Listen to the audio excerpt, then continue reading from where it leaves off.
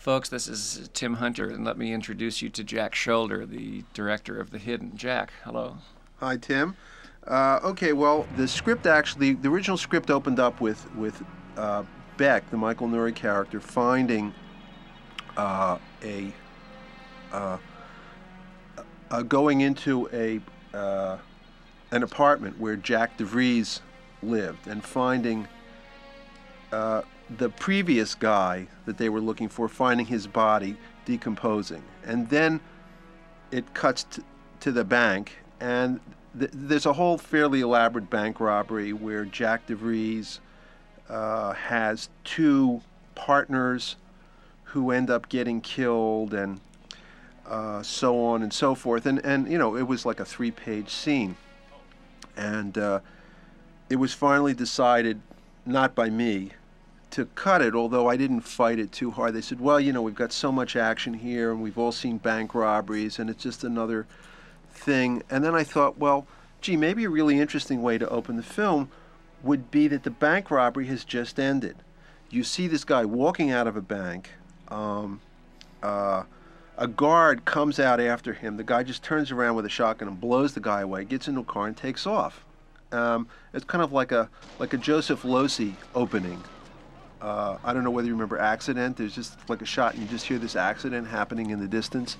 So I got this idea, well, what if we have a main title sequence, and what if we just plant this camera as if it's one of these bank surveillance cameras, and I'll do the whole thing in one shot.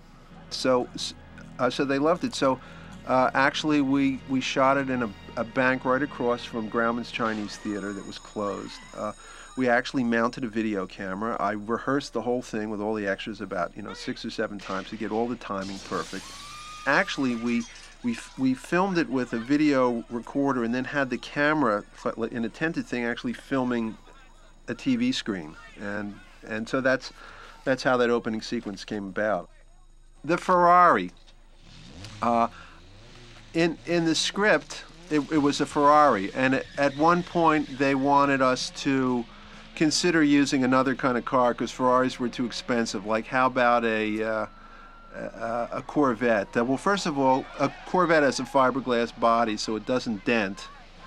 And second of all, I thought the idea of a Ferrari and crashing Ferraris just gave it something special, and it fought very, very hard for that, and managed to do it.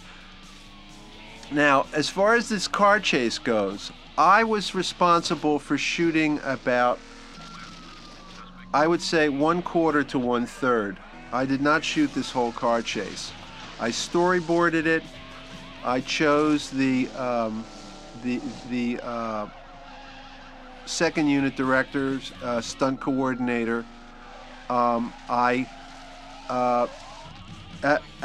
I discussed, I had this concept based on my study of chases, that the best way to film a chase was to try to keep as much car to car as I could, so that you'll notice that a large portion of the car chase is with cameras mounted on cars or moving in one way or another, which gives it that tremendous kind of energy. There's the old wheel shot. Now actually the whole chase was supposed to be done on Wilshire Boulevard, and we scouted Wilshire Boulevard, and I kept saying to the location manager, "You sure we can shoot on Wilshire Boulevard?" And I said, "Oh, no problem." Anyway, when it came time to start to shoot, it turns out we couldn't shoot on Wilshire Boulevard, and so a large portion of the chase was shot in MacArthur Park. So that a lot of my storyboards went out the window, but the general concept of how to shoot it held up, and of course we went through. Yeah, that's him. All right, the chase was a little too long, and it diluted some of its power, so we had to shorten the chase. Hey, Tom, we've got to move. They've got the breeze. Okay, now we get to part 2 of the chase. Now this part, I filmed all of this. myself. We start with a wide shot, one of the few wide shots, just to get back into the chase. And here we are back car to car.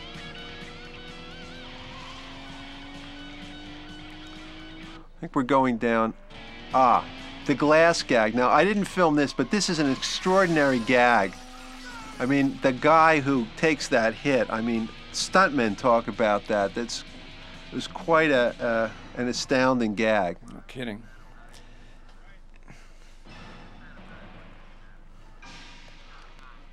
Go get out the crane here for this shot of the police barricade. That's really good. This is a very hard shot to do to make one of these things look original. That's a really nice shot. So filmed at on Yucca near Gower, which is a great location because it's close to where I live, among other things. How many units you got in pursuit, Sandy? 2. Yeah. See, now here's something that I really like. I mean, where he says, "How long, Sandy?" He says, "Well, I wouldn't go for coffee." I mean, that's the kind of wonderful dialogue that Jim has throughout this that really endeared me to the script.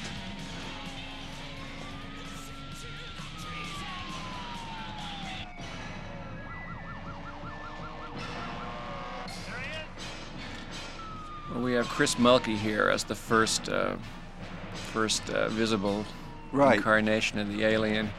Give me that.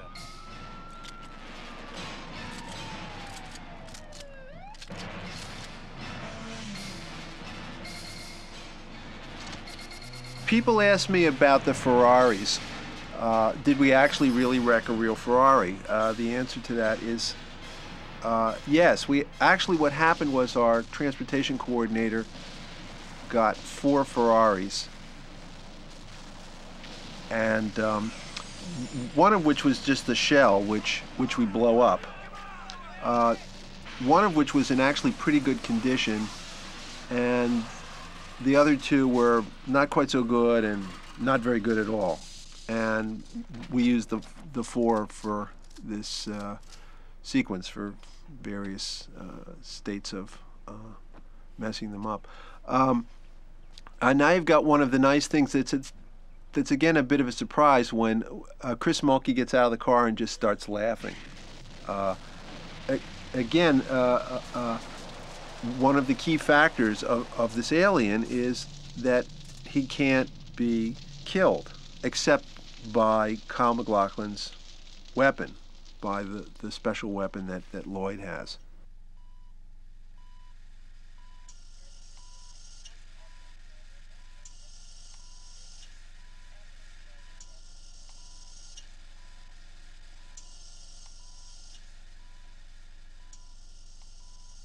Mr. DeVries' condition is deteriorating. We'll have to move him back to intensive care. You think you'll make it, Doc? Well, with all the trauma, it's a miracle he's still alive. If I die, he'll last the night. No X-rays, huh? Keep us up to date, will you, Doc? Detective Beck, no one deserves to die like that. I don't care what the man's done. He killed 12 people, wounded 23 more, stole 6 cars, most of them Ferraris. Robbed 8 banks, 6 supermarkets, 4 jewelry stores, and a candy shop. 6 of the ones he killed, he carved up with a butcher knife. 2 of them were kids. He did all that in 2 weeks. If anybody deserves to go that way, it sure in the hell was him. So here we are in the police station. You'll see it's various shades of green. Is it a set or a practical location? This is both. This is filmed at the Lincoln Heights Jail, and what we did was we basically used the Lincoln Heights Jail as a studio. We found some raw space and built the police station into some raw space in the Lincoln Heights Jail. Very depressing place, the Lincoln Heights Jail. I don't know whether you've ever filmed there. I watched Jonathan Kaplan film a Jim Brown picture called The Slams there, actually, and it was very depressing. It's a lot of ghosts. Clu Gulager was in Elm Street 2, and I'm very fond of Clu. Lloyd Gallagher, FBI. What can I do for you? Following a suspect, I need some local law enforcement help. I'm very fond of the wardrobe assigned me that Detective Thomas Beck. Kyle wears. It's this kind of neutral grayish suit, very kind of characterless. I know Kyle said that one of the things that he did was to play this as if he had a mask on. I'm probably not quite doing justice to what he said, but that there was a mask on it that hid his emotions, which would then come out in various ways. But he held a lot back, so that when it came out, but there was a lot in this. There's a great sense of sorrow. I mean, it's a very tragic character. In Jim's script, he had lost his wife. When I added the little girl, he lost his wife and his child, which is much more heartbreaking. Kyle always carried this sense of sorrow and tragedy with him in this character. It's really a wonderful character. A great sense of control. Another thing, in the original script, there were a lot of cops. There were a lot of different cops. There were probably twice as many. And both for reasons of economy, but also for reasons of storytelling, I cut down the number of cops to about half. And then tried to get some kind of camaraderie, like the little scene where they toss the paper into the basket. St. Joseph. He ain't going anywhere. What's your hurry? In terms of storytelling, this is the first time that we tell the audience that something can happen here. I mean, at this point, all they know is there's this crazy guy, and he's been driving around, and all this stuff has been happening, and he doesn't seem to care whether he lives or he dies. Now, and now you kind of get the sense that something else is going on here.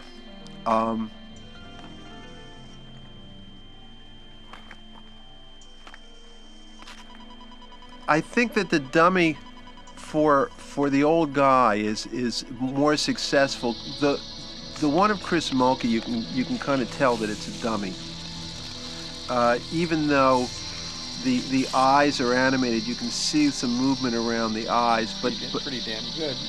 But the Bill Boyette dummy there. I mean, there are some shots where it's the real guy and some shots where it's the dummy, and you absolutely cannot tell. No, it's great. I mean, it's perfect. And now this scene where they wake him up, this is one of the hazards of low budget filming, which is it's hard to get good, like, really minor characters, and the fella who plays the doctor and the woman who play the nurse are just atrociously bad actors. I mean, it's like horribly B-type actors. I would at this point, whatever I was doing, I would not accept actors of that quality. But I don't know. It is a very B movie that sort of rises above being a B movie. I don't know. Look, he just got up and left when I went to find you. What do you mean he just got up and left? Can I help you?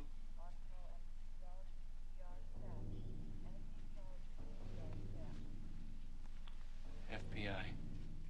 Mr. Miller has an extremely bad stomach condition, severe gastritis. This guy's a good actor. The guy who plays the doctor. We had to schedule a triple bypass. Yesterday afternoon, he had a massive coronary. This office is a little set that we built. Works quite well. Again, you'll notice no blue. But I know that that's not the man you're looking for. Jonathan Miller would never do anything to break the law. He is a very kind, very honest gentleman. And here we are in a record store on Melrose. I mean, this really is a kind of like a punk rock record store. We didn't have to do very much decorating. What, you stupid or something? Yo! I'm talking talking to you, Wang. I said I'm... Now here's sort of one of those scenes that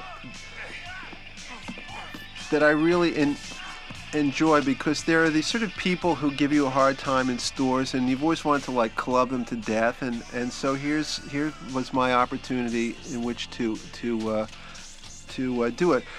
All right, now here's Bill Boyette, and he's opening this cash register, but he doesn't quite know how to do it, and again he's kind of, he's figured things out.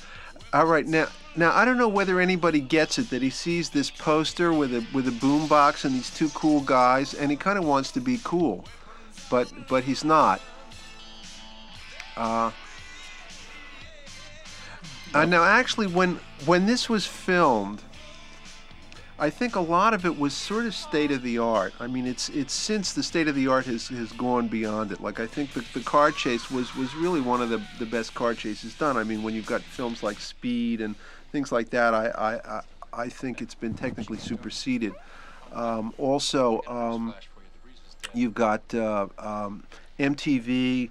And everybody's filming with real wide lenses and low angles and going much lower and going much wider and doing all that kind of stuff. But at the time that I did this, you didn't see very much of this in feature films.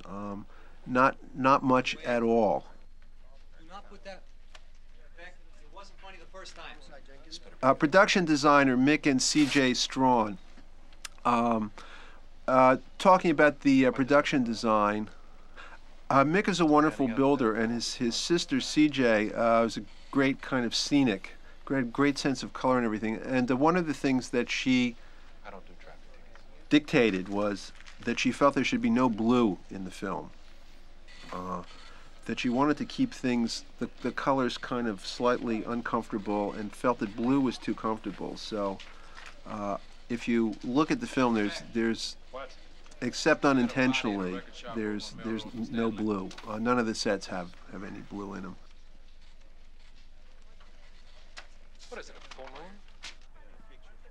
I actually had a shot that was very complicated, and the DP suggested just doing it handheld because you were limited with space, because if you it pulls him in, it's a 2-shot with the body, it becomes a 3-shot, and then we pan around. Apparently she came in right after that. Right, this character takes us into a 2-shot with Beck, with Lloyd, and then Beck takes us into a tighter 2-shot.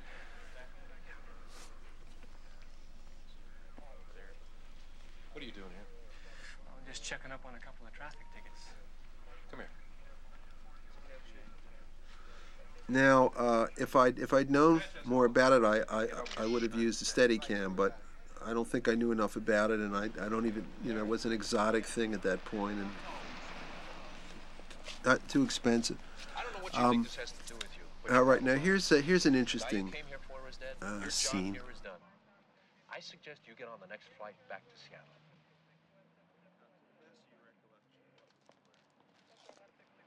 You see, there's that close-up of Kyle. This is the first shot that we did. This is the very first shot of the movie, and we were setting it up, and I was talking about casting Kyle, and that he looked kind of, he's not exactly Arnold Schwarzenegger. Let's put it that way. And I was a little worried about my decision to cast him because he's not a real strong-looking guy.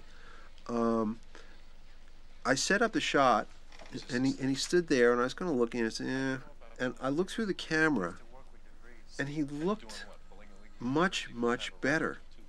And it was almost shocking. I took my eye off the camera and looked at him again, and then looked through the lens, and he looked different, and he looked better. He looked stronger. It seemed to focus his looks, and I've had that experience with other actors. I mean, that's why people are movie stars, that it is absolutely and true that when you look at them through the lens, they get bigger, they get better. Most of us, it's like we look in the mirror and say, I'm okay looking, I'm not that great looking. And then, you're at a party and somebody takes a picture of you and shows it to you and you're horrified at how ugly you are. But, these people, it's the exact opposite. It's true. All right, now here's the thing where it was important, by the way, to set up this shot where Kyle gets into the car, that I had to set it up so we didn't see what the car was that he got into, and it actually wasn't as easy as you would think, so that you could then cut around to reveal the Porsche and Michael Nouri's reaction to the whole thing, which is very funny. I mean, when I started to work with Michael for the first few days, I was thinking this guy's like Cary Grant. He's good looking, he's smart, he's funny. Why isn't this guy the biggest star in Hollywood? And You don't know. unfortunately, I found out we had some personality problems. Oh yeah, here's a fun scene in the coffee shop. I mean, this is one of those shots that I kind of figured out beforehand, as you could tell, where everybody's staring and you don't know what they're staring at, and then you finally see Jonathan P. Miller eating and belching away and got the boombox going. And now, of course, you have to realize that this character is Chris Mulkey, is the dog. It's the same exact guy. So his actions are the same. And now, of course, right now we have this TV thing here. Now, when I reread the original script, he was the vice president, and now he's the senator. And to tell you the truth, I'm not exactly quite certain why I made him went from the vice president to senator. I guess if he's a senator, he's. As a matter of fact, I take that back. In the original script, he's the vice president, which means he's next in line to be president. And in the script, he gets onto a plane and flies back to Washington. He's not killed or anything like that. Here we could. I made him into a candidate for the presidency, so that he's close to being the president, and gave him the line where he said, "I want to be president," which he says earlier, and then the alien then of course repeats it because he's trying to copy what it means to be human, what those human beings do. Now, of course, the alien has gone into a body that's in pretty bad shape. I mean, the guy was on a respirator in the hospital, and the alien was able to basically reanimate it. But I mean, the idea is that it's like the alien has sort of gotten into a broken down car. This scene here was also on the first day. It probably should have told me I was going to have a problem. I had this idea, just in terms of a character thing. I mean, here's this L.A. cop who's tough, your typical tough L.A. cop kind of thing.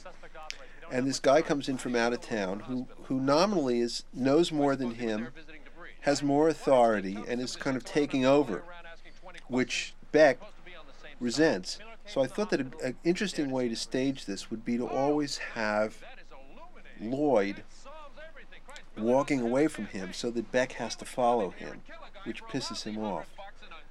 Well, Michael Nouri didn't want to do that because he felt that it made his character appear weak, and so he didn't want to have to follow him. He wanted to walk ahead and have Lloyd follow him, which I don't know how much it had to do with the character and how much it had to do with the actor. But anyway, we sort of worked on it for about an hour or so, and finally I managed to get it to work out the way that I wanted. Now, Jonathan Miller shows up at a Ferrari dealership, and this actually was a Ferrari Lamborghini dealership, which we were able to use. I mean, they had some pretty fancy cars. Yeah, but the question is, do I trade in my Mercedes or do I just hang on? I want this car. I'll bet you do, dear. A couple of good actors here. Jimmy Luisi, the guy who plays the sleazy, the sleazy Ferrari dealer. Very good actor. A little funny story here. Joe Dante had directed it. It would be Dick Miller in this part. And also the other guy in the white suit whose name escapes me is also quite good here. But we were casting this, and at one point we got the idea that there are a lot of Iranians who drive these kinds of cars, and it might be fun to kind of go that way. So the casting director brought in some Arab American types to try out for the role, and this one guy came in who I guess had recently come over, who kind of looked like a Bedouin, and it said in the script he snorts cocaine, and when it got to that line, I guess his English wasn't good enough to understand the colloquialism, so he started snorting like a pig, just thinking that it was snorting sound, which of course had us in total. You know, it was like one of those times when you're sort of like biting your hand to keep from laughing in an actor's face. What was that? Just a backfire. Here's something that people can who work for you can contribute. I mean, one of the things that I feel my job is to get everybody ticking to the same clock, so that I, hopefully hire good, talented, creative people, and then let them know what I'm doing, give them the basic idea, philosophy, what have you, of where I'm heading, and then turn them loose. And the prop guy came up with this little Ferrari that was where he could fill the back up with Coke, and it's a wonderful prop. I mean, it really just it gets a laugh. It adds to the scene, and it's somebody who is just really sharp. I mean, I don't know if it was proper or the set decorators, but I mean, whoever it was, somebody had just a really smart idea. Thank you. Bye.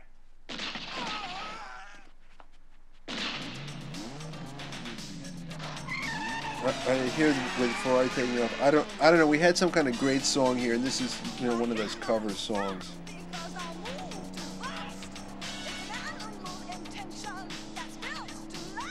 We got a couple of cars out there with plates on them. All right, now here's a scene which I really like, where I really worked with these guys and got Richard Whittaker to help with the dialogue. I just think it's got a good, real cop feel, and also you can see with that wide-angle lens and the way everything's just kind of set up nicely. I'm very pleased with the way this scene works. Reminds me of the analogous scene in Touch of Evil, actually, the police procedural scene in the Mexican kid's apartment. Uh-huh. That master. Put out a want and a felony warrant on the red Ferrari. All right, here's a want and a felony warrant. So it probably said in the script an APB.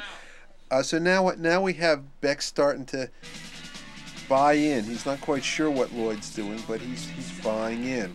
Right, now here we are. We're on Rodeo Drive, and actually, if you stop and notice, the guy in the silver Mercedes is actually Bob Shea, president of New Line Cinema, trying to pick up the girl. Now again, I don't know whether this is clear, but he kind of looks at the girl and points his finger at the girl, and the girl gets in the car and he gives her a kiss. So again, in terms of learning what it means to be human. So here Jonathan Miller sees these two girls and he does the same thing. Of course, it doesn't work as well. So they say fuck off. So as Kyle said earlier, something gets in his way, he kills it. All right, now this is a little kludgy, where he finds his business card and goes to this place called Anchor Imports. This is another thing where we kind of shortcut the script. In the script, he actually goes back to the guy's mansion. The guy who was buying the Ferrari has a Beverly Hills mansion, and he goes back, and it was quite a lengthy scene. Here we have the scene of the two guys in the car. I mean, this is a scene, I think we shot this on the second day. This is the scene that we auditioned them on. Felt it was a really key scene. And these guys just nailed it in the audition. When it came time to shoot it, it was kind of late in the day and kind of been rushed, and they had a hard time doing it. And we only were able to film one side of it. We couldn't get the reverse angle, so I swore that I'd come back and not just do the reverse angle, but redo the whole scene, because they'd be more comfortable and more into it. And I was able to then film the other side, but I didn't have the time to come back and get Michael Norrie's side. And so we kept carrying it.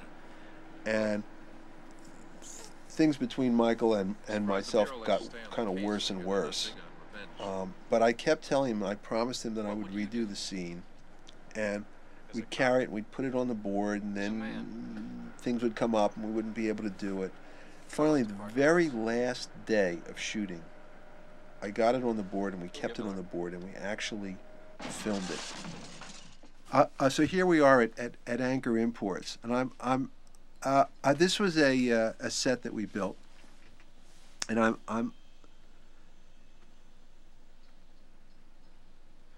and here's I mean, here's part of his just in terms of what it means to be human.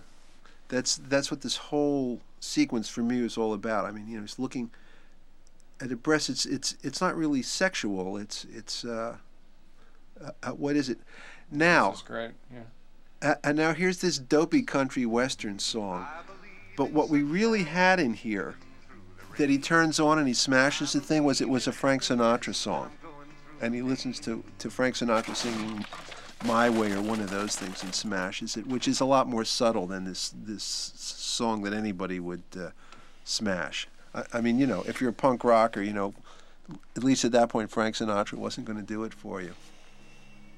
Oh yeah, so now see he's going into this body, but he hasn't even really looked it over yet.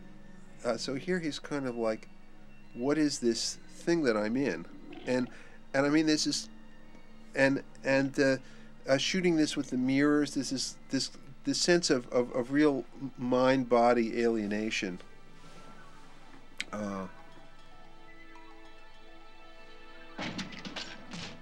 This guy's just great. Yeah. But the body's just kind of conking out here.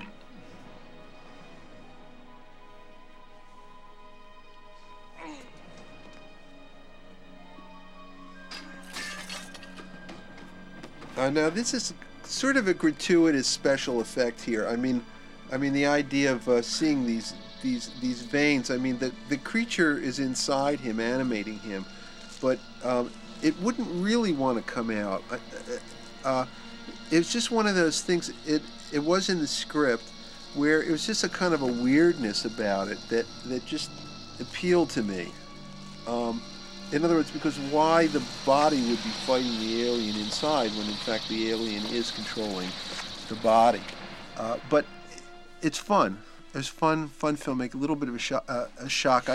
I also love the fact of him just taking this wrapping tape and taping the hole shut in his arm. What's the idea that the body's trying to expel the creature? Something like that. Tentacle coming out of the arm? Well, something like that. To be honest, I never felt it had a great logic to it, but I just liked it, and it just seemed like it was kind of fun. It always struck me as not quite fitting in. This guy's an arms dealer, carrying a concealed weapon, possession of narcotics for sale, firearms possession, felon in possession of arms. I know. Here's another nice. All right, now this whole thing with the flamethrower, which sets up the flamethrower at the end of the movie, was added by me. Get 2 units out to his home and to his office right away. Sanchez, homicide. Sholder. Beck. Think it's your wife. Well, at the end of the picture when he incinerates the senator, was that scripted? No. That he did it with the flamethrower? No? No, the senator got into a plane and left, and there was no. It just ended ambiguously like that. What are you doing for dinner? Sorry, I got plans, lady. This is With a the great alien in him? The senator left? Yes, the senator leaves with the alien in him, and that's, and then it goes to the scene in the hospital room.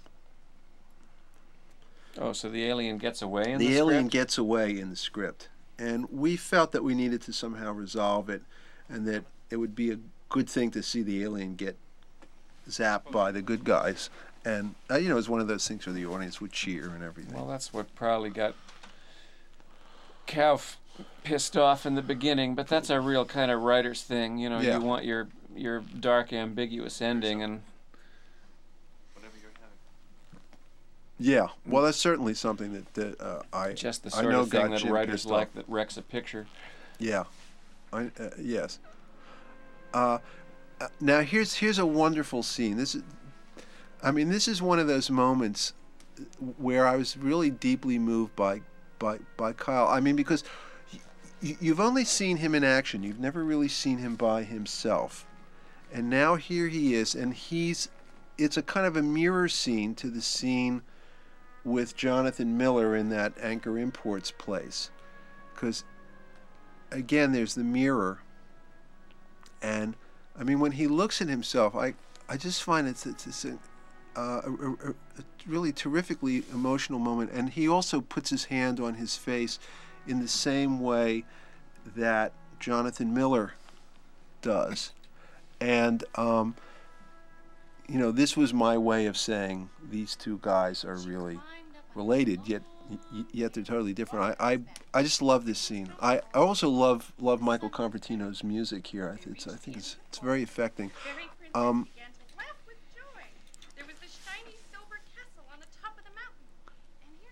just think his performance is extraordinary in that moment. Okay, now here we come to an interesting situation. Since I always have seen myself as basically a humanist director. I mean, one of my very, very favorite filmmakers is Jean Renoir, possibly my very favorite, and you know, certainly he's one of the great humanist filmmakers. And in the original script, Beck was married but did not have a child. He was married, and he kind of had this kind of slightly flip relationship with his wife, kind of, you know, in keeping with the tone of the rest of the story. And I felt that it was really important for that relationship to have more substance to it. And I actually did do the rewrites on the script, or polishes, whatever. I mean, I didn't do an enormous amount of work on the script. But I did the work that needed to be done. And I was trying to think of a way to make the relationship between Beck and his wife stronger. And with the time allotted, it didn't seem that there was that much time to really bring it out. And I got this idea that if they had a child, that somehow that would make the whole thing a lot stronger, just by that very fact. And so I added the little girl, and then I got the whole thing that Lloyd lost his daughter, and that the idea that the child can see things that the adults can't, that when she looks at him, she recognizes that he's special, that he's different and special in a way, and when he sees her, he sees his daughter, and that's really the emotional core of the film. And I always felt the scene that this whole section in the house was the key to making the film work, because if the film dropped dead at this point, then you'd have this terrible lull in the middle of the film, and if it worked, then it would keep things going, and you'd have all this character stuff. I mean, the scene at the dinner table I thought was really the toughest scene, because you wanted the audience to really be with that scene, as opposed to, oh, now we have to take time out for the character bullshit. And I feel it's very successful. And I think the stuff with the daughter, like, there's a line where he says, "Do you love your daughter?" Which always gets a laugh, but it's a kind of a nice laugh. And Beck says, "Why don't people where you come from love their daughters?" But Jim Kauf's line was, "Do you love your wife?" But do you love your daughters? It's a better line. And also when he says your daughter is, and I think when I wrote it, I had him say very pretty or something like that. And when we got there, it never quite felt right. And we came up with lines, and he ends up saying your daughter's special. And I know there's a lot of ambiguity because, people are wondering, what's going on between him and the little girl. And I think that's okay. I mean, my idea was that the little girl sees who he is, and he sees that the little girl recognizes that, and he sees her purity because, again, what it means to be human, learning what that means, and he sees, there's this innocence, there's this purity in a human being that he's very, very drawn to, that ultimately will lead him at the very end of the film to make this great sacrifice.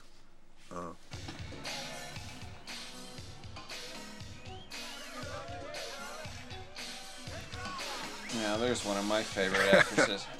Claudia Christian, yes, wild girl. A lot of fun to work with. She was pretty game for anything. She worked this whole strip dance out by herself. Actually, the original she had a Tina Turner song.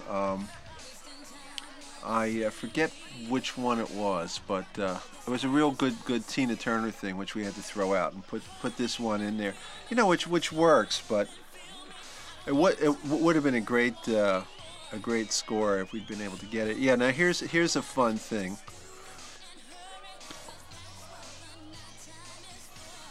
I mean, he's just sitting there bleeding away, oblivious to anything but his own needs.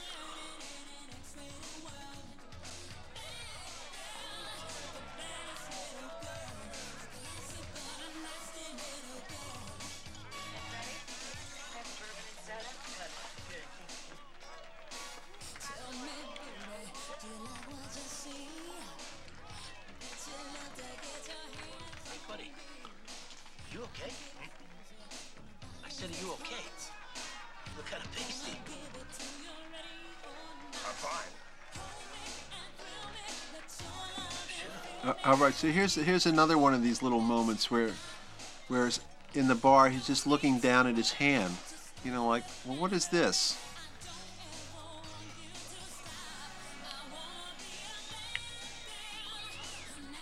And then he looks at the stripper and, what is this? Now, of course, he's actually more taken with the money in her G-string.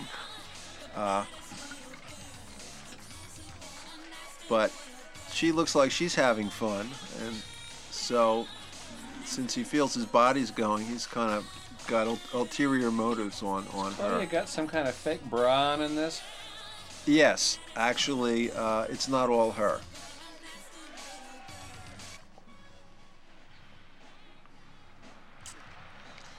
All right, now here we go. This is we filmed this on Las Palmas Boulevard, or Las Palmas Avenue in Hollywood.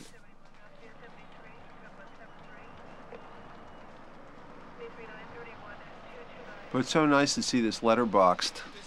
Is this it's 185? It's 185, and I actually supervised the letterboxing because there was a letter. I actually did a slight amount of reframing here and there.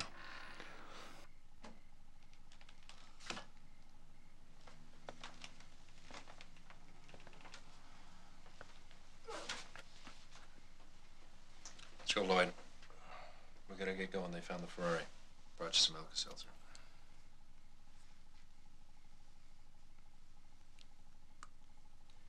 It's Alka-Seltzer. You put it in the water and you drink it.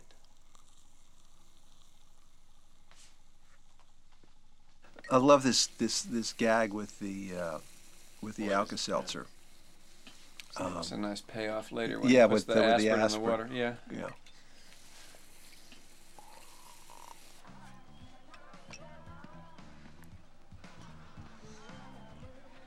I don't exactly remember how this worked in the original script, but it was a lot more complicated. This is pretty direct here. He just comes in. He sees what he wants, and there's a nice music cue here.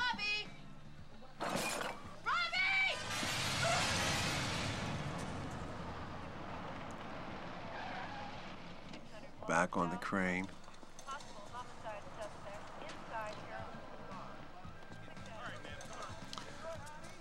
Again, our costume designer came through in spades with this outfit with a little rear end cleavage. Great costume.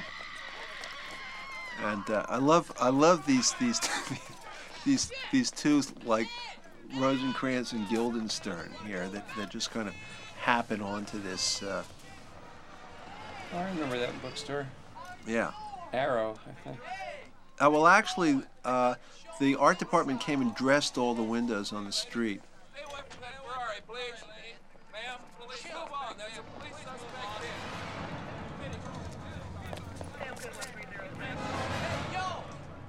Yo, baby. Hey, honey, what's your hurry? The night's still young and, your name's Brenda, right? I've seen you before. Say, do you like cars? 'Cause I got a great... There.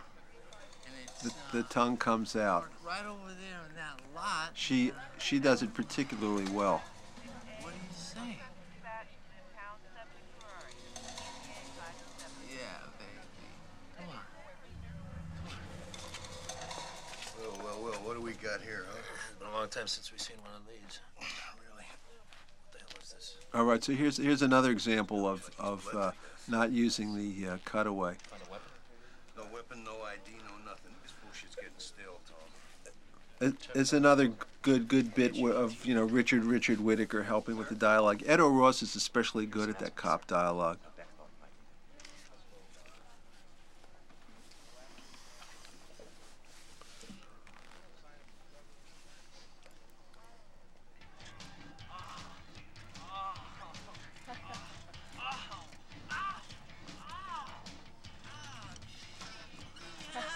That Cadillac was painted that particular shade of green by our art department, keeping up with the green motif.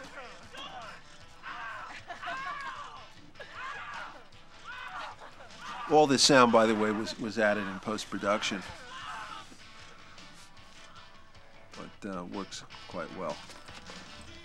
You never know it. And now here's a cover song for whatever we had in here that actually works well.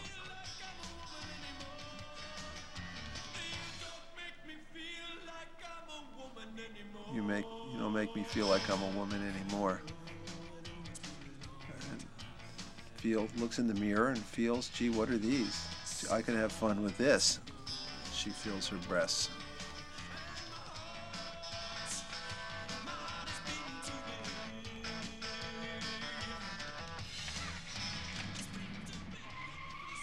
Again, what it means to be human.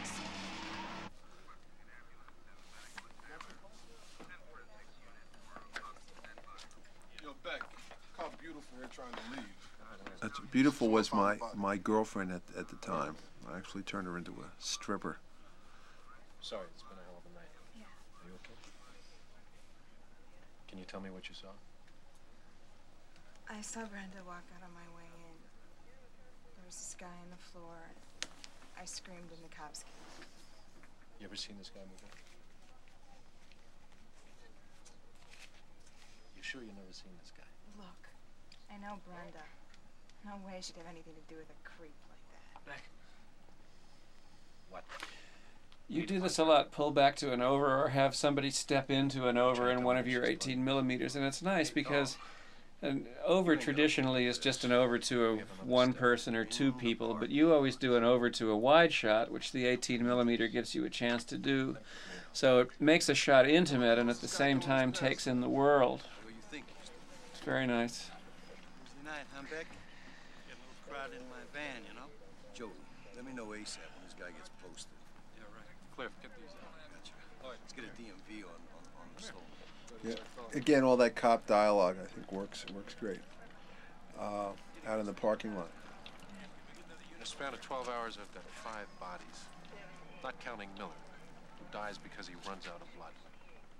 A stripper screws some guy to death, steals his car, and takes off. All of this in 12 hours. I want to ask you, am I crazy?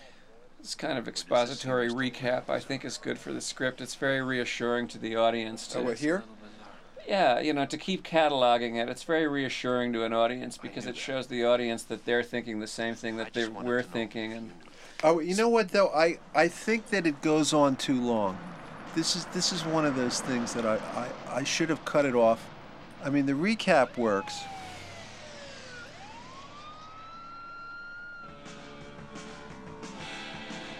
Let's get out of here.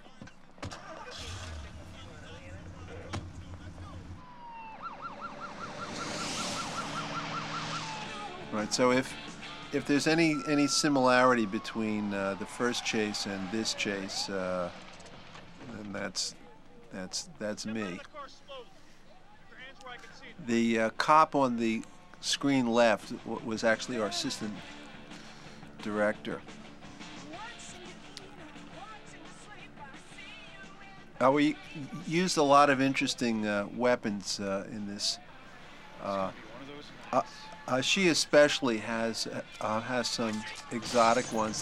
This shotgun can fire like eight rounds. It's quite an interesting weapon, and she has a Steyr AUG machine gun. All right, that's our assistant director, the cop who says shit. So here's this entire thing was filmed in one night, which is a lot of work for one night. There it is. that shot of them looks like a camera car, but not towing them. Or were you I don't know if it was mounted on the hood. You know what? Too wide for it was mount.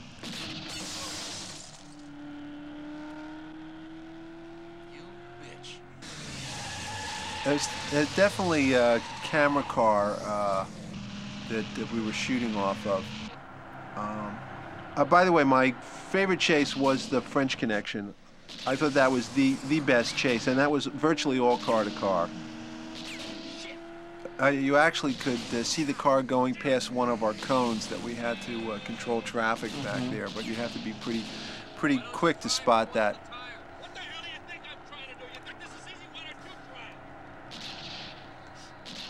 This is one of those fun character scenes. I mean, it's the dialogue, the situation straight out of the script. He says, hold the wheel, and just nonchalantly sticks his head out the window, and now, as usual, Beck has to compensate.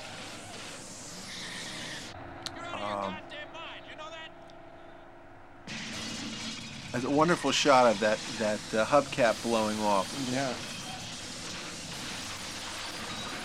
All right, now here we are in the mannequin warehouse. Now, in the original script, it was a shoe warehouse. And I thought about it, and it seemed like a shoe warehouse didn't really give you very much. And I was trying to think of something that would somehow help the storyline, and I got the idea of mannequins, because I mean, this is a story about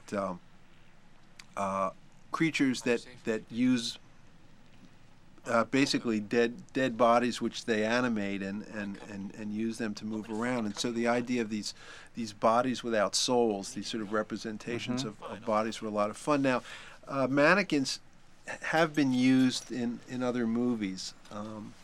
Lake Edward's Experiment in Terror comes to mind. There was I'm trying to think of, I don't know, there was some movie, and it escapes me right now, some like film noir movie that used mannequins, that I didn't want to imitate, but but I finally figured that it would be worth it because it just seemed to be right for the scene, and shooting these. Well, this shot coming up of Kyle's head at the end of a deep focus row of mannequins is a very nice shot. And then, now I mean here's a good lesson in low budget filmmaking. We did some research, and mannequins are quite expensive to buy or to rent. So what our art department did was they bought like about 3 or 4 mannequins and made molds, and then every weekend the art department drones, and the people from the art department always seem to work harder than everybody. I mean, I think the production designer or the art director is usually the hardest working person on the whole show because they have to get all this stuff ready, and it's got to be ready, and it just seems like they have massive amounts of work to do, and somehow they always get it done. But they'd come in every weekend, and they'd make these styrofoam mannequins, and they cranked out like 200 mannequins and filled up an entire empty warehouse with these mannequin with these false mannequin bodies. It's a pretty extraordinary job. Now here's something in the original in the non-LumaVision version of this film, in the original and all other versions, Beck says she's been hit. Why doesn't she go down? As they run up the stairs, Beck says she's losing blood. She can't go on for much longer, something like that. And Lloyd says, we have to get to her before she dies. And Beck says, why don't we wait till after she dies? And now Michael Norrie really didn't want to say that because he felt it was a serious situation here and it was too jokey. And I insisted he do it. And actually what happened was they did it as they were going up the stairs and we didn't mic it right. And so we came back and got the lines in post-production. But it's always bothered me, and he was actually right about that. It's just too jokey. So in this version, I've actually taken those lines back out. This was shot at a place called the Neptune building down on like 4th and Alvarado. Kind of an interesting old building. It's since been completely restored, but at the time that we used it, of course, it was completely empty.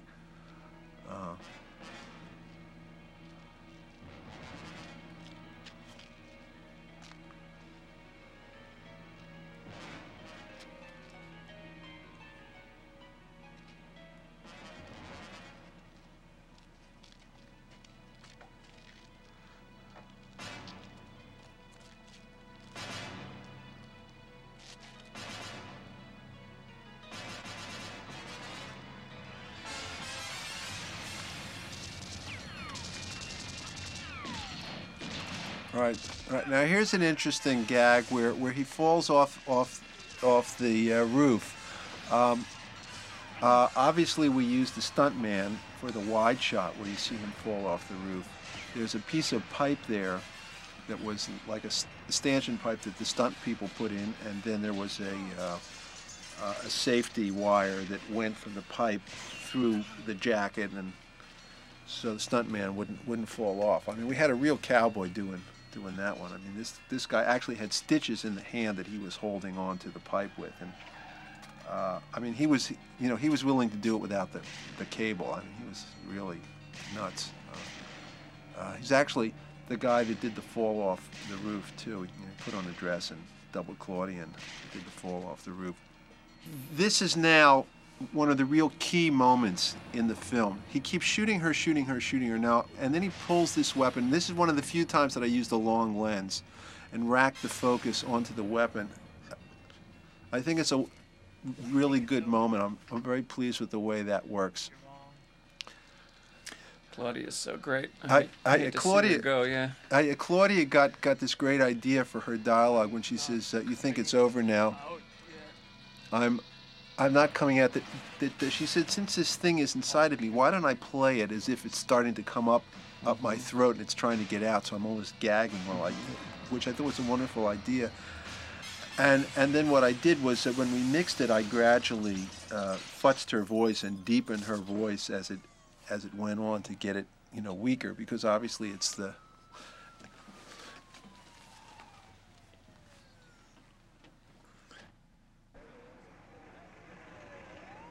now we get the lieutenant and his dog. Now, in the original script, this is very complicated.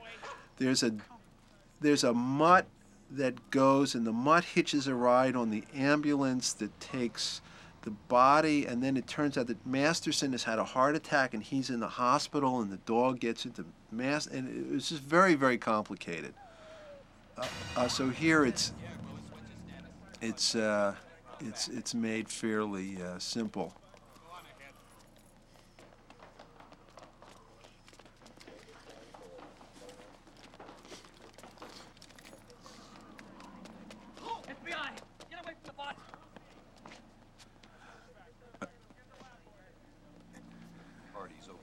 All right, so this is really really good here. Who was here? Who touched the body? He runs down. He's in a panic, and he looks at the body. He sees that it's dead. So immediately he grabs Willis, because he figures, gee, it's going into Willis. And then he looks, and of course he can tell, and he doesn't see that it's the dog. But again, one of the few times that I used a really long lens, it's the dog's POV. It's the dog's POV, exactly. And using that long lens conveys the idea that it's the dog's POV. And there the dog does the little thing with the tongue.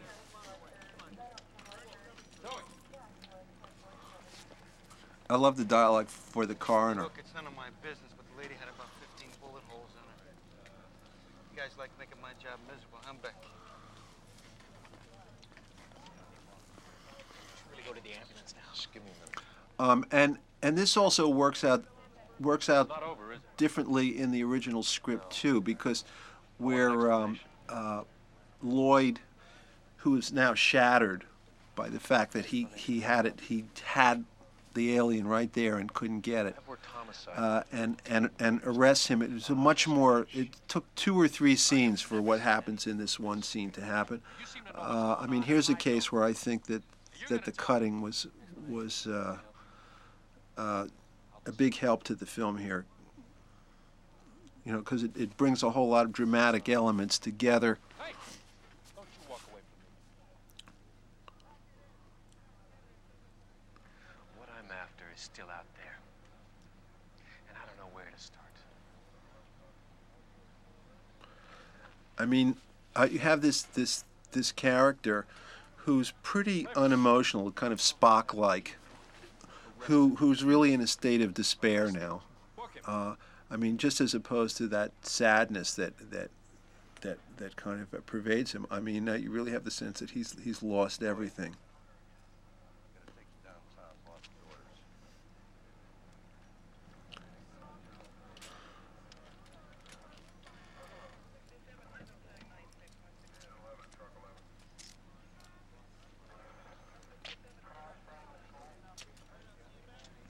There's another kind of shot that you'll find in a lot of my work, where the person walks into a close-up in the wide angle.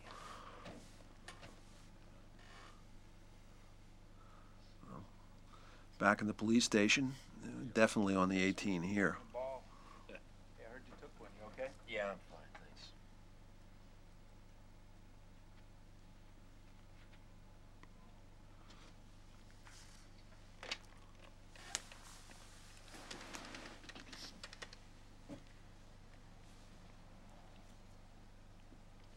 Hey. I woke you, huh? I'm fine. I'm fine.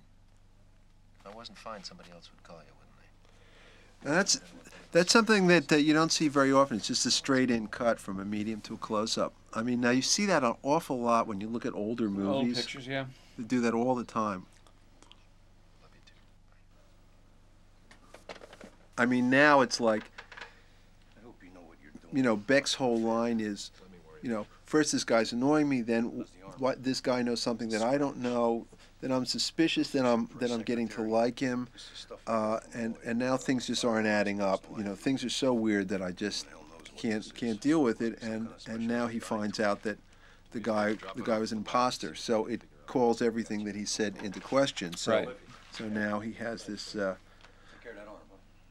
And here we have Brem. This guy's wonderful in this scene. This guy's a really good actor.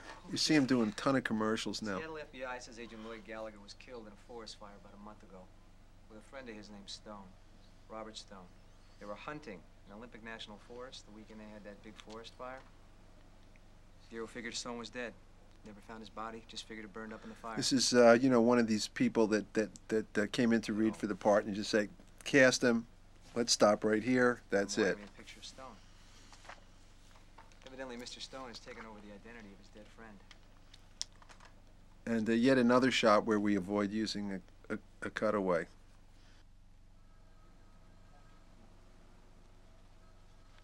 If you don't need me, I'm going home.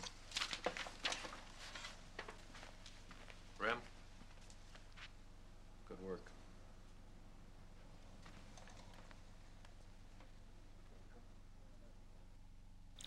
Right, yeah, so here we come to the dog looking at himself in the mirror wondering, what is this body that I'm in now?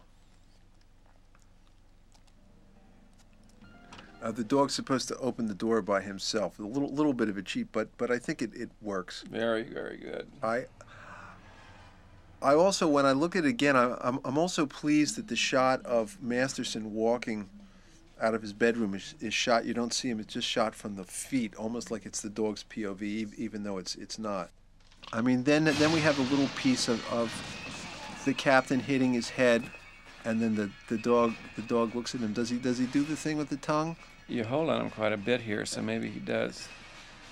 Yeah. There it is. There we go. Excuse me, Sarge. What do you want? Take the cuffs out.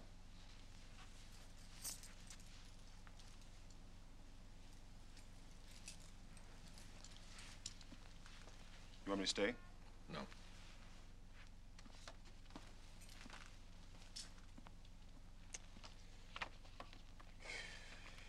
Crazy thing. I was starting to like you. Sit down.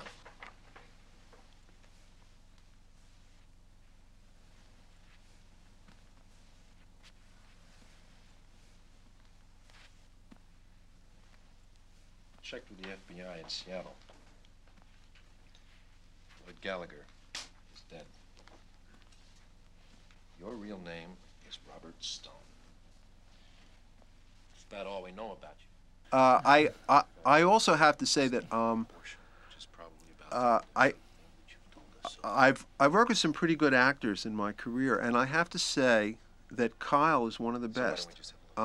The performance that he gave in this film is one of the best performances that I have experienced. I mean, there were moments when I was filming where I was very moved by what he was doing. Quite an extraordinary performance. I am tired of you jerking me around. I want answers. I want to know why it takes 15 shots to take down some zoned-out stripper. I want to know why 3 law-abiding citizens all of a sudden go crazy and start killing people. I want answers, and I want them now. Miller, stripper, DeVries were the same. And it's not human. Excuse me? I've been after it for a long time. Now it's here, on Earth, in your city. Oh, boy. Are we talking spacemen here? Excellent, Ryan. This always gets a big laugh. Are we talking spaceman here? The wonderful line. Uses it to move around. Stays in that body until the body is so damaged it has to find another body. That's the It only. actually took a fair amount of work to. I missed my chance when it came out. I mean, it's pretty close to what Jim wrote, but just to kind of condense this and get the essence of it. I mean, we're writing it pretty much right up to the, or just tinkering with it, I should say, up to the time where we did the scene. That's the only. I know Kyle was very nervous about the scene. You know, he felt it was his big scene. You know, so I had to kind of tell him that it wasn't. The one that you've been tracking for the past 9 years. Something we added was where he says "your time." Oh, so it's just a nice little thing. I guess a career in the police didn't really prepare you for this, did it? isn't dead. That's a terrific cut here, where he says a career in the police department didn't really prepare you for this, and then it cuts back. You think you're in the same place, and the bar closes. Works great.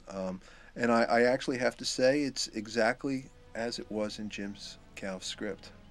Now we have the scene where he comes home. Now actually there was a fair amount of dialogue. There was probably a good half a page of dialogue here, and we don't really have any dialogue. It's just played for the emotion and much stronger. Again, there's a faint inspiration of the final shot in The Searchers, where you're looking through the doorway. We get that little emotional beat, and then Beck lying in bed wondering what the hell's going on, and now we're right back into it. I mean, one of the things about this is it definitely moves right along. You're never kept hanging.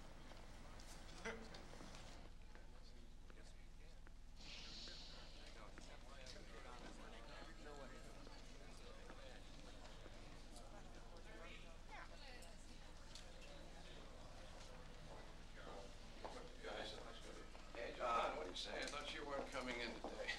I have work to do. Well. Oh, sorry, this is Lieutenant Masterson, Caramella, Senator Holt's assistant, Agent Stat, and Lowe. They're handling security for the Senator. Now, I don't know whether when he says Holt, the one everyone applauds, whether you realize that when he was watching Holt give the speech in the coffee shop and he saw everyone applauding, but... It's a little obscure, but I think you get the idea, Yeah. Sure, I'll be fine. How you doing, Sarge? Frankie,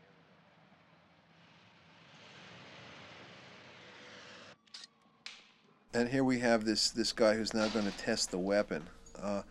To just talk about this weapon, the property master designed the weapon. It was supposed to be a silvery kind of a weapon, but what it looked like was anybody's guess. And he decided that it would be a weapon that would be used by a creature that had 3 fingers. And so he basically designed it that way, and it looked pretty good. It was made out of plastic, and it had like silver paint on it that unfortunately never would dry on the plastic, and every time somebody would touch it, it would leave a fingerprint on it from this thing that was pristine from outer space. So that was always a bit of a problem. Anyway, we somehow managed to get it.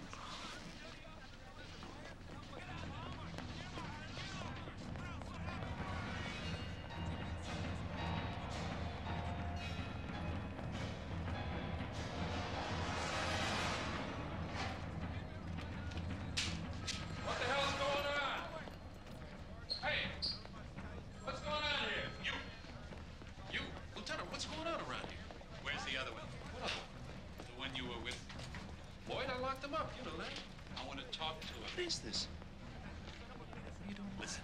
I already shot you once. I can hardly wait to do it again. Now, let's go.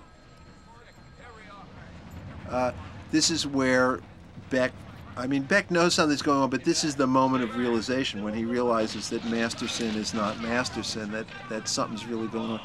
All of this staging here, again, help from Richard Whittaker to kind of get all the, the cop stuff, the way you hold your gun, the way you would approach these kinds of things. That's a big help. I mean, since then I've kind of learned how to do it, but.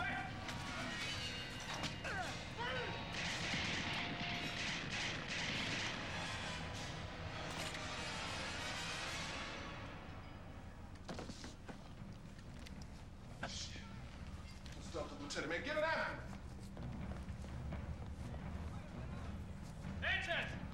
out! Richard Brooks, the guy who just got shot, another wonderful actor.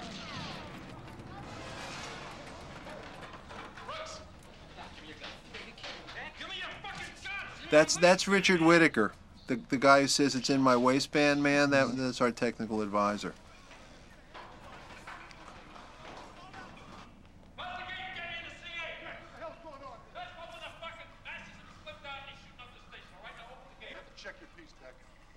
All right, so here we are in the Lincoln Heights jail. This guy who plays the jailers is one of the few stuntmen who can actually act. Here we are in the Lincoln Heights jail with a new coat of paint, but it's a grim, grim place.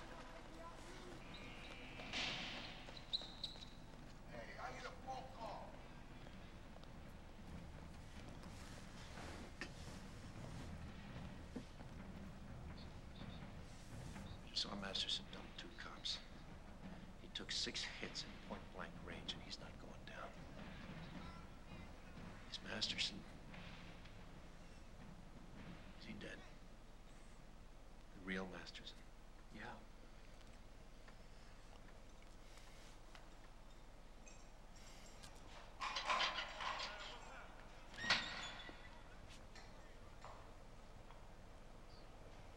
You're gonna need this. Okay, so now he says, so you're going to need this, and now we show that the 2 guys were dollying and they're walking side by side. You know, they're now a team. Hey, put that down! Hey, don't do that! Get down! I just love this kind of casual way that he just kind of tosses the.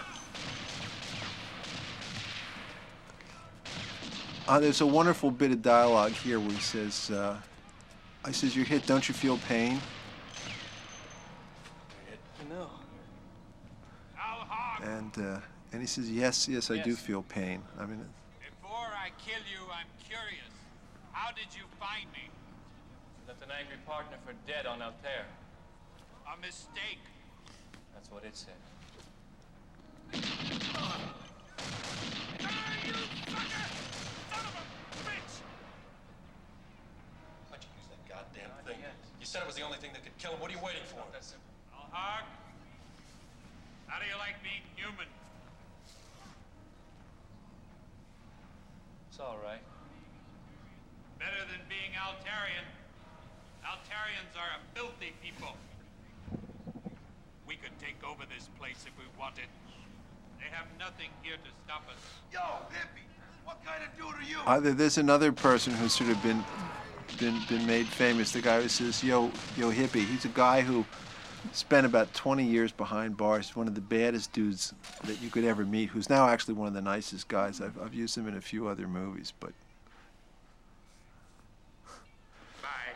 This is also something that I believe we added was this Law's rocket.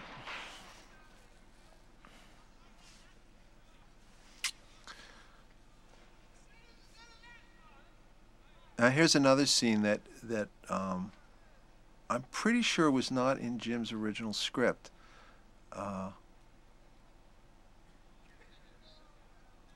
Change soon. Just to like explain the rules of this weapon, but I think it works kind of nicely. Yeah. Yeah? Why didn't you use that thing? You said it was the only thing that would kill him, and you didn't use it.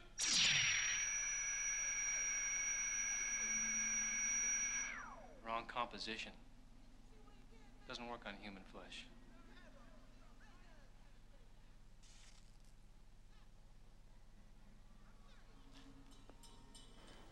It's actually kind of a nice moment.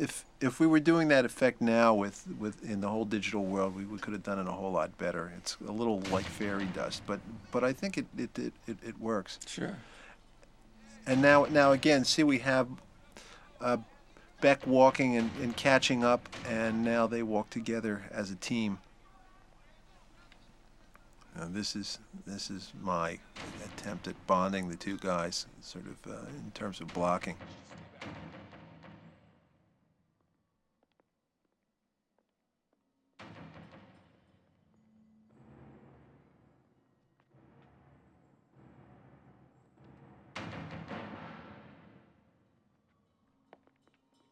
Seal this off. Get back in there. Again, Michael's music, I think, is very effective here. It's kind of very sparse, you know. So you know, as opposed to the kind of a blanket of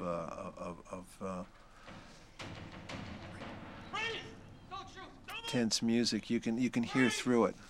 And now, of course, they have to check out Brem. Is it him?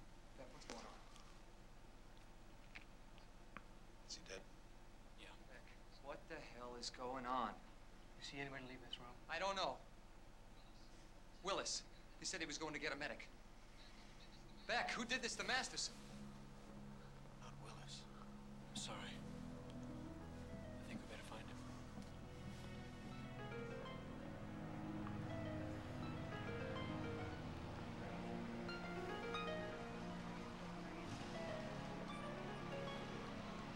Is that the only visible zoom in the picture?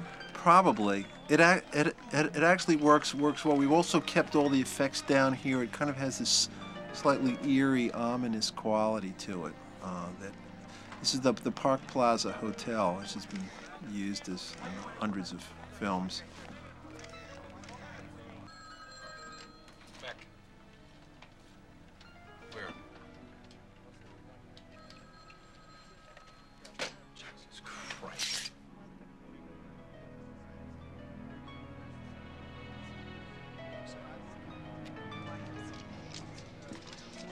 Free lunch program?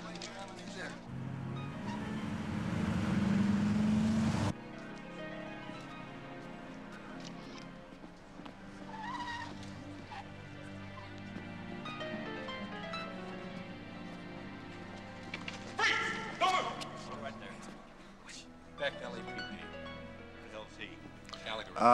And just in case you missed it, as Willis gets to the top of the stairs, he does the little tongue thing too. And he's a little stiffer than the other ones. I mean, in terms of his body movement, that's the way he chose to play it. And I kind of liked it. You know, whereas Bill Boyette, the old guy, was a little looser. He also did this. The actor Ed O'Ross did this little lisp, like sure, that he felt was part of the difference that happened when he got taken over. All of this was just a general move through the hotel. The stuff at the laundry room and the kitchen and all that was added when we scouted the location and saw all these possibilities. So, gee, it'd be fun to have a shootout in a big kitchen and in the laundry room. In the script, I believe it was just a men's room. Here we have where Beck realizes that Willis, who's his close, who's his colleague, his friend, his partner, ex-partner, actually shoots at him. But it's still hard for him to divorce the fact that there's this alien that's taken over Willis, even though he knows it intellectually, emotionally, he can't quite accept it, which is a very human thing, and it's part of what makes Beck a good human. All right, see, because he tries to kill him, he gets a drop on him. And now this is a little thing that Michael Nuri came up with that I think is really very effective, because in the script he just gets shot, but here Michael has this moment where it's like, Cliff, don't shoot me, I'm your, and bang, he just gets it. And then I shot it in slow motion, and I must have seen it in a film somewhere, but I wanted these potatoes, these things just like falling in slow motion around him. It's good, strong, emotional stuff here. I mean, much stronger than is indicated in the script. This stuff in the laundry room also wasn't scripted. We just decided, as I said, to turn it into a laundry room.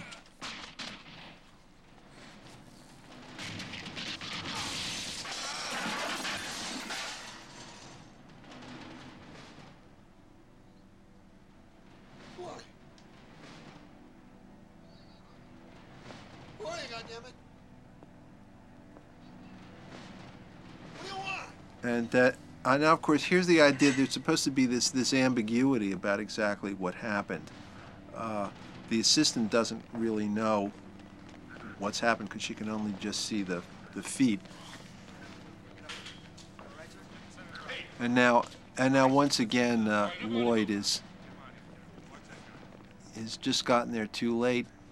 He knows what's happened, but there's nothing he can do about it for the moment.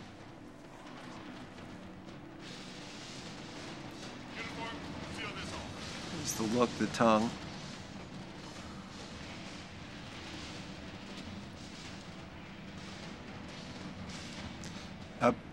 But I think this time we see there's a sense of resolve now that he has. I think Michael Nuri's very good here. It kind of surprised me how real he was in this sequence of being mortally wounded. Has any motive been established as to why Detective Willis would want to assassinate Senator Holt? Lieutenant Flynn? The department is conducting an investigation, but at this time we have no motive. Yes, sir. Senator, do you still So you intend know that to run guy? for president? That's Buckley Norris, We'll discuss his campaign who's time to fully reflect on the situation. sells film I insurance. want to be president. What's that, Senator? When he says, "I want to be president," he talks the same way that Bill Boyette talked right at the beginning. I mean, he's actually very good. This Senator Holt, little tongue thing again.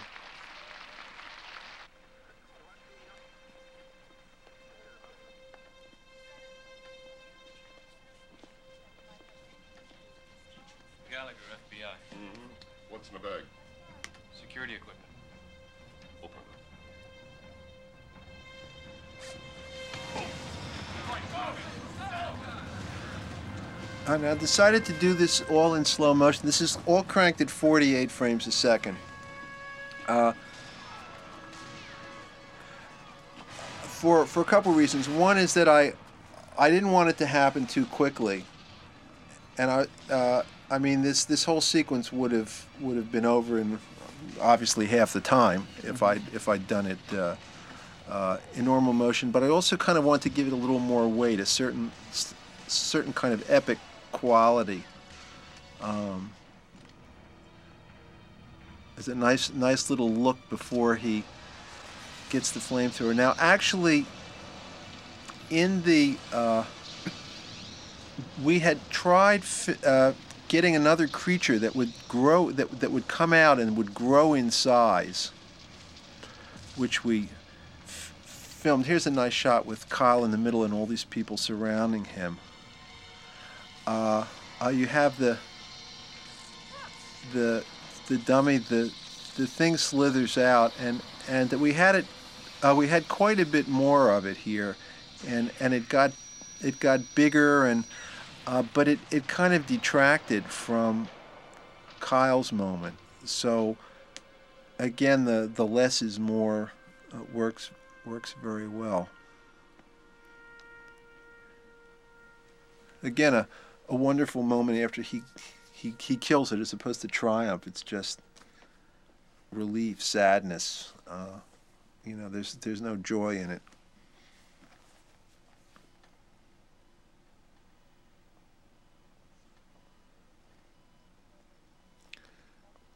So here's another scene. I mean, here we are in the hospital room. I mean, here's a place where, if this was on TV, this would be loaded up with music here.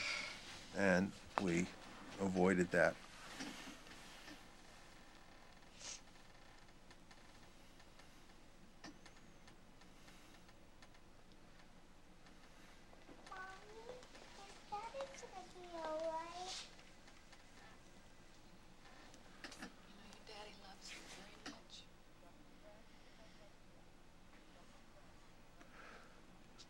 There are people who've asked me what's really happening in the end here. So just so there's no question about what we intended, or certainly what I intended, Lloyd sees Beck is going to die. He's met Beck's family. He realizes that they're going to lose that. He's lost Lloyd has lost everything where he comes from. So he makes this sacrifice. He is the white light that comes out of his mouth. The body of Kyle MacLachlan is simply the vehicle that he's been driving around. So he transfers his white light. He reanimates Beck, gives the girl back her father, gives the wife back her husband. In terms of what it means to be human, he's now decided that he can't go back to where he went, and he's going to be human. You know, it's not a bad thing. There are good things to it, and he's going to have a family now. The family that he lost, he will now have Beck's family, and you know, he makes that sacrifice. So I find it's a moving ending. And the whole thing with the little girl is that she looks at her father and realizes that there's something different about her father. Whether she, I mean, I think that she recognizes whatever she recognized in Lloyd when she looked at him in the bedroom somewhere in the middle of the film when he was at the house, but it's not anything that she acknowledges, and he knows it too. Now, in the script, I was looking over Jim Kauf's original script, and there's something that was in the script that I missed that I wish I had done, which is that before Lloyd transfers, he takes the gun, his special weapon, and puts it in Beck's dying hand, and then he does the transfer. And I wish I had done that. I totally forgot that was ever in the script, but it's a nice moment. What was the implication of it? Well,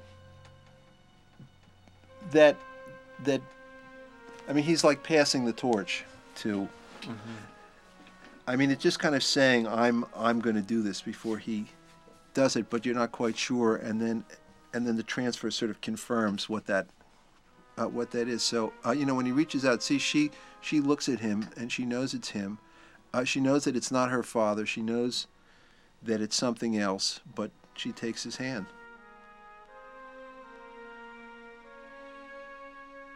It's the rare sci-fi horror picture that's influenced by Jean Renoir, but I do think that one of the strengths of this picture is the equal measure of humanism to the excitement and the beautifully directed action, and I think that the end proves especially that the strength of the picture is in its humanism, because it is very moving at the end.